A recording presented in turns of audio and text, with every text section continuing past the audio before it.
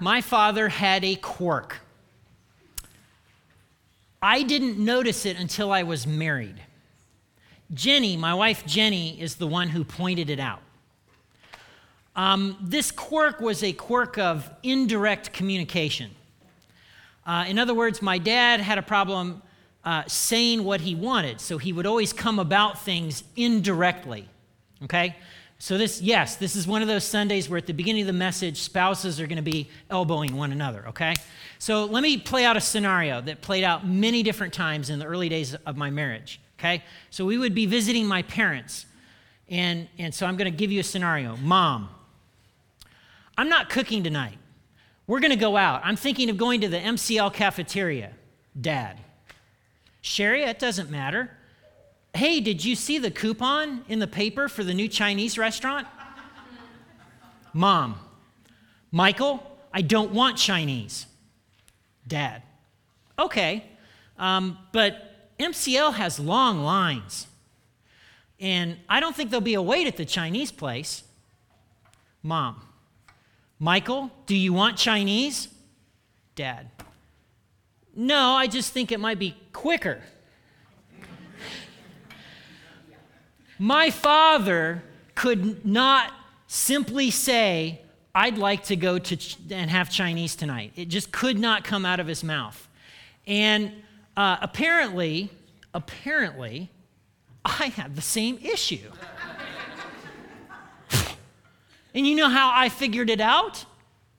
My wife actually telling me, you are just like your father. And do you know how I responded? No, I'm not. I'm not like that. I don't do that. That's not me. It took me 10 years to admit, yes, I do that. 10 years. So see, there's hope for you today. You could walk out of those doors today and go, I've got Max Vanderpool beat by miles, okay? Right? It took me 10 years to admit, yes, I communicate indirectly. Now, there are habits, there are patterns, there are responses that I have in my life that are good and healthy. There are habits and patterns and responses in my life that are bad and unhealthy and even sinful. Fine. Yes, that's true. And you know what? That's true of you too. You are there. Often, we're not aware of these patterns or these habits until someone points them out. A friend. A lot of times it's your freshman year in college. You have a roommate. You haven't had to share a room with anyone ever. And then by the time you hit October, there's friction in roommateville. What? I do what? I do not. Okay? For many of us, it was when we fell in love and we met them and we just, oh man, we couldn't imagine life without them and they couldn't imagine life without us. And there was friction and there was stuff. And there was habits, and they were accusing us of stuff that we don't do. Okay? Owning what's yours. In case you miss out on today's bottom line. Owning what's yours opens the channels of God's grace in your life and makes change possible. Okay? So that's what we're talking about today. Owning what's yours opens up the channels of God's grace in your life, and it makes change possible. Now, today, these days in 2016, for the most part, I'm direct in my communication. Now, in terms of my personality, there are passive people and initiators. I'm still on the passive end because my personality fundamentally hasn't changed. But by golly, I have learned that when I want something, I say it. If I don't want something, I say it. I speak up. Because if not, I get the elbow of death from my wife as a reminder, see, you've made progress and you're going to continue to make progress, and this is good, okay? That would not have happened if I had insisted to Jenny, no, I don't do that. No, I'm not like that, okay? This summer, we've been following a man named Nehemiah. Nehemiah was a Jewish government official in the Persian government. He was the cupbearer to the king. And Nehemiah had heard about the situation in Jerusalem, miles and miles from where he lived in the Persian capital, that the walls were in rubble, the gates were burned, Jerusalem was defenseless. And it became a burden for him. He just couldn't shake it out of his head or get it out of his heart. And he found himself saying things like, man, somebody ought to do something about the walls of Jerusalem. Like, this has got to happen. And it became a burden. And he prayed and he fasted, and that burden festered and grew. But while he was praying, remember, he actually took action steps, and he figured out, and he started to ask questions like, what would it take to rebuild the walls? What kind of supplies would be needed? Who are people that I could tap that would help with this project? Well, an opportunity came before the king, and he seized it. And he went to Jerusalem, and he got people excited about the project, and they began. But in the middle of rebuilding the walls, if you'll remember, he got discouraged. And there were people that didn't want to help. And then there were people who out and out opposed what he was doing. But he stuck with it. And from start to finish, it took 52 days. And in 52 days, they had rebuilt the walls. Well, they had a celebration. They brought out this giant scroll, which was the Torah, the first 5 books of the Bible: Genesis, Exodus, Leviticus, Numbers, and Deuteronomy. It's not in the right order, but that's how I know them. Okay, so the first 5 books of the Bible, and they read it, and then they celebrated. Well, now in chapter 9, they're reading it again. Only this time, the result is a little different. This time, there's no celebration. So we're going to pick it up in Nehemiah chapter 9, verse 1. On October 31st, the people assembled again. And this time they fasted and dressed in burlap and sprinkled dust on their heads. They're fasting. They're wearing sackcloth. They've put ash on their head. It's a sign of mourning or sorrow. It's also a sign of repentance, that they're wanting to obey God. They're wanting to obey the Torah.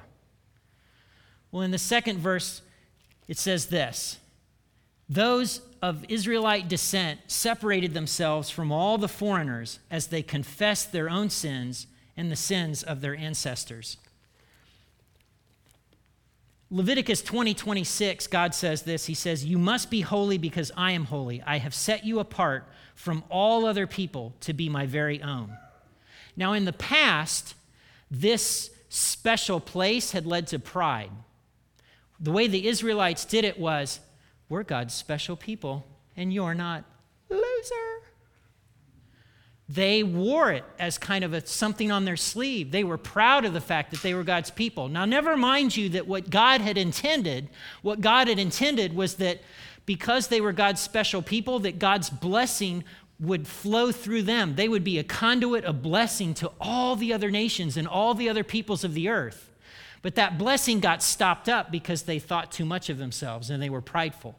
Thankfully, God's people have never had this problem since this time period. I'm kidding. That's sarcasm, okay?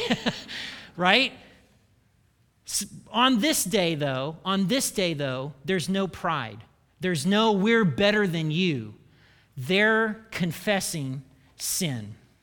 And it's not just their sin. It's not just it's the sin of their parents and grandparents.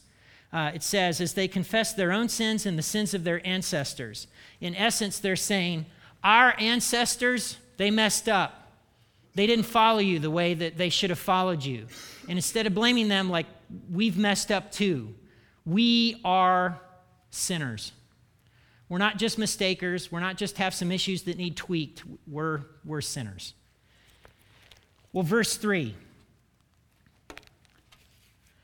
They remained standing in place for 3 hours while the book of the law of the Lord their God was read aloud to them.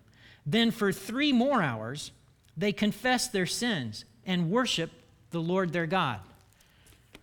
Can you imagine standing in place and listening to a guy read the Bible for 3 hours with no pictures, music, fog machines, or laser shows?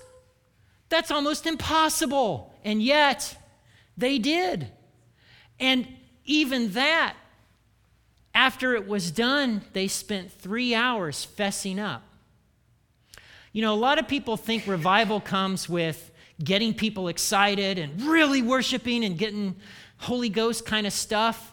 I want to tell you that revival always starts the same way. It starts with people confessing their sin. In our history in the United States, every major revival that has started in this country has always been because somebody had the courage to stand up and say, I have something y'all need to know.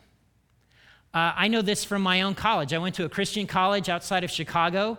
Revival broke out at one point. It wasn't scheduled, it just happened. And it started because a professor slipped out of his chair, got up to the podium, cleared his throat, and basically said something like this. You know, guys, I have wronged this other professor in my department for the last 5 years because I've been jealous. He's a sharp guy. He's smart. In fact, he's brilliant. I have actually blocked 2 of his papers at this publication. And I've made it hard for him to get the promotion that he should have gotten last year. And I did it because I'm jealous. And I'm so sorry. And it was like a floodgate opened. And all of a sudden, a student got out of their seat and came up and talked about, now this is going to date it, but back in the day, you could have this special stereo thing that you plugged into your car, and you could take it out so that no one would steal your cassette deck, super hi-fi stereo stuff. And he had one of those that he would stick into his BMW so no one would steal it, right? Well, it got lost. Well, his roommate came up to say, yeah, you know that stereo cassette thing? I took it. It didn't just get lost like I'm a thief. I stole it. I'm sorry. And one person after another, and all of a sudden, boom, God's moving. Why? Because people are like, yeah, I did that. Yep, that's me. Uncle, guilty, right? Hearing or reading the Bible can do that for you.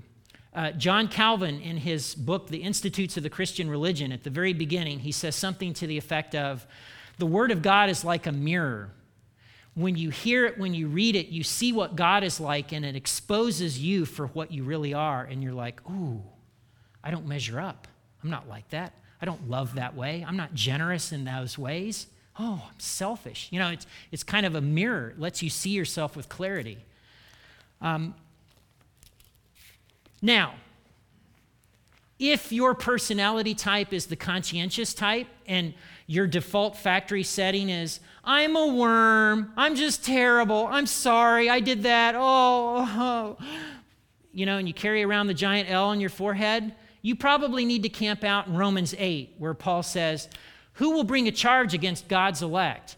What can separate us from the love of God? Now, if on the other hand, you have a tendency to be glib, oh, come on, it's not that bad. You're making a mountain out of a molehill. You might want to camp out here for a while. This could be a good passage for you.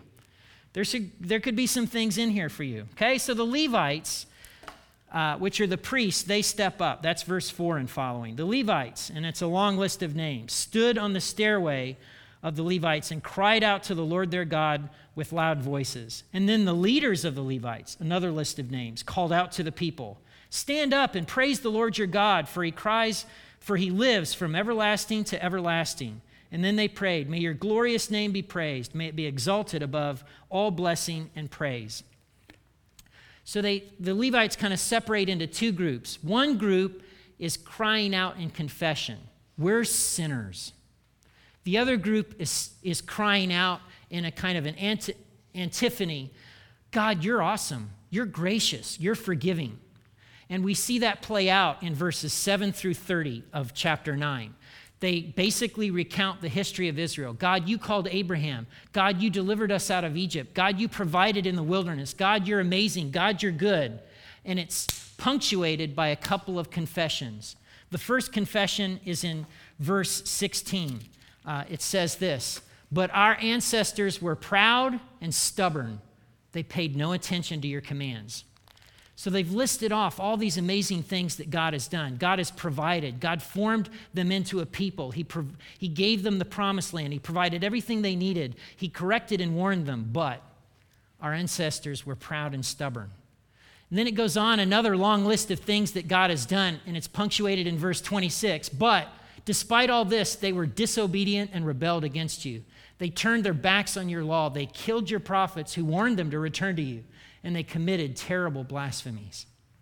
So there's a recognition that, God, you're good. You've done all these amazing things. But our ancestors, man, they didn't choose to follow you. They didn't let you lead. Now, if you're here today and you're 14 years old, 16 years old, 20 years old, I want to talk to you for a moment, okay? You are now in the process of becoming aware of your parents' flaws. You are at a stage of life where you're realizing, my dad's got an anger problem. Like, he so needs to deal with that. I move a cup, put it in the wrong place, I get the wrong score on a test, and it's Mr. Mountaintop. And, Dad's really got an anger problem. Some of you are coming to conclusions, you're like, man, my mom is so insecure, I don't get it. Her identity should be rooted in Christ, and yet anytime some other mom is doing a better job or there's a picture and they're doing stuff, she's like, I suck as a mom, I'm terrible, and she's always condemning herself. I don't get it. What's her problem? Get with the program. So you're at a stage of life, just understand, where you're getting to see your parents with some clarity. Just like the Israelites, you're like, man, they messed up. I just want you to consider that you're also collecting some of those habits and patterns yourself. Now, it's not hitting the fan yet. You've not probably been confronted too much, but expect it. In your 20s, it's going to start hitting the fan. And somebody's going to say or try to bring something to your attention, and you may find yourself saying, no, I don't. Just understand. So I just want you to be aware of that thing. Now, if you point your finger at your parents for all the stuff that comes your way, you would be exactly right? Mom and dad, they blah, blah, blah, blah, blah. But keep in mind, if all you do is point the finger, it's going to keep you stuck, all right? Let's keep going with this passage. Way at the bottom part, verses 32 and 33, if I can get there. And now, our God, the great and mighty and awesome God, who keeps his covenant of unfailing love, don't let all the hardships we've suffered seem insignificant to you. Great trouble has come upon us and upon our kings and leaders and priests and prophets and ancestors, all your people, from the days when the kings of Assyria first triumphed over us until now. Every time you punished us, you were being just. We have sinned greatly, and you gave us only what we deserved. We have sinned greatly, and you have gave us only what we deserved. They didn't shift blame. They didn't just point to their ancestors, their parents and their grandparents, and go, man, mom and dad stink. Grandma and grandpa, they messed up. They killed the prophets. They didn't follow God. Losers. There's solidarity in this. Now, shifting blame is a great way to remain stuck. If you just don't want to ever make any progress or change in life, just blame everyone else. Blame the people at work. Blame your parents. Blame your spouse. Blame your kids. It's a great way. You will spin your wheels, I promise. And God will let you spin your wheels until you're 50, 60, 80 years old. But if you'd like to shift course, if you'd like there to be corrections, taking ownership of what's yours is an important first step. The Bible tells us this, and he gives grace generously. As the scriptures say, God opposes the proud, but gives grace to the humble. Humble people recognize, yep, I do that. That's me. That's my stuff. I claim it. Okay? In light of what we see in Nehemiah chapter 9, in light of who God is and what God wants for us, let me ask a couple of questions. The first question, have there been situations or conversations in your life where someone has pointed out something to you that you've denied? Has that happened to you? Out of your mouth has the phrase, I don't do that, that's not true. If that's happened a handful of times, 10 times, that might be an indicator that you should pause and listen. There might be an issue or a pattern that needs to be addressed, that needs to have a flashlight shone on it, right? Second question, do you tend to beat yourself up? I'm terrible, worm. Or do you tend to be glib about your mistakes and issues? Man, you're making such a big deal out of this. It's nothing. Where are you on the continuum? Know this, God's word is a mirror. Regular Bible intake, we talked about this, I think, last week. Regular Bible intake is going to help you. If you're someone who beats yourself up, the Bible is going to remind you that you are an adopted son or daughter of the King and that there's nothing that you can do that would ever cause God to stop loving you or want his best for you. If you're glib, the Bible's going to clobber you over the head and remind you that you need to walk with humility and you need to acknowledge the things that are tripping you up and making life difficult for people around you. Okay? Here's where the rubber hits the road. What can you do with this? Well, one, identify the problems. For me, there was a point in my life, I am indirect in my communication and it's making life hard for everyone around me. Ding! This is not good, helpful, or healthy. I need to change. If you're not sure that there's some stuff that might need to be tweaked, you can always ask a family member or a spouse. They know. They know. I remember in college, we had a roommate. I had a roommate intervention. On the one hand, I was Felix, and my roommate was Oscar. So I was too clean. My roommate would have piles of clothes that he never washed, and the stink was so bad they smelled it 2 doors down. Okay, so right, if there's a line, that's over the line. And then my senior year of college, I got lovingly confronted because people would leave stuff in the living room and I would physically pick it up and take it and dump it on their bed. And they were like, Max, that's my stuff. Don't touch it. Oh, sorry. Okay. So again, ask someone. They'll tell you. And the second thing is acknowledge and repent. Yep, that's me. I do that. When in a marriage, in any kind of relationship, when someone's trying to tell you that there's an issue that needs addressed, when you do number 2 and you admit it, it immediately lowers the stress level because they're like, oh, they know. Whew.